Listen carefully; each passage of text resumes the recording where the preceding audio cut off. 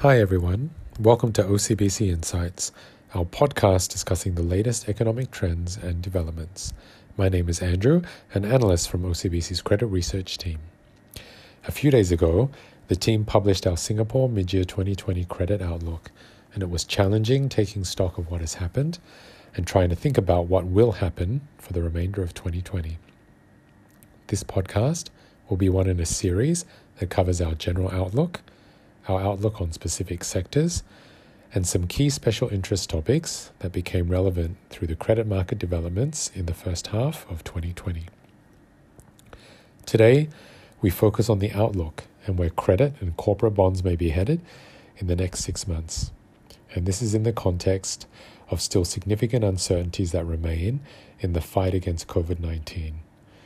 These uncertainties include the likelihood of subsequent waves of infection, the possibility of mutation, and more importantly, the emergence of a viable vaccine.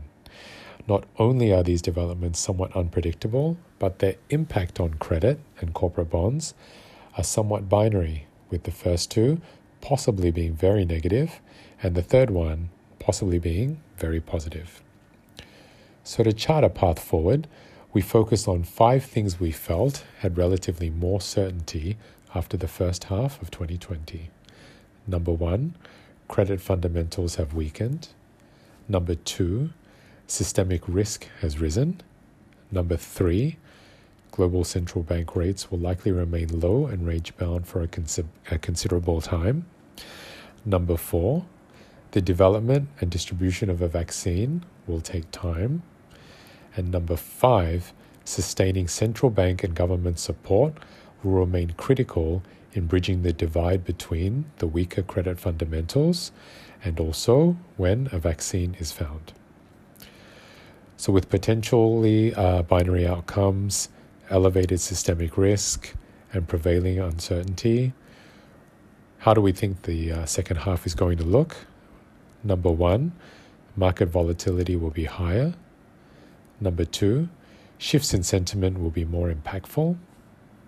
And number 3, the current weaker operating environment and tighter financing conditions have the potential to amplify existing underlying weaknesses in fundamentals and lead to increased dispersion across the credit universe. So with this in mind, we continue to advocate staying in high quality names of neutral 3 and above under our ratings criteria. We also advocate, though, that investors can expand into the neutral 4 bucket, particularly as part of a diverse basket. We think neutral 4 names can be attractive because, number 1, higher grade issuers have benefited not only from solid fundamentals, but also from a flight to quality, so their valuations are a little bit stretched. Number 2, on balance, the worst of the credit crunch is likely to be behind us. As such, neutral 4 names can be attractive, particularly those with established market positions and where access to bank debt remains solid. With regards to the lower end of the credit curve, that is your high yield credits, but we don't see any compelling reasons to enter back into this space at this time. Liquidity is still patchy and at risk of deteriorating sharply, especially on negative developments with the virus or the global economy in the second half of 2020. With yield curves flat, we think shorter duration makes sense, although we also expect that there will be a temptation towards longer duration and subordinated structures for the extra yield. In that respect, we continue to emphasize structure as key. We continue to underweight perpetuals as an asset class, as we see increasing risks of non-call as well as distribution deferral risks.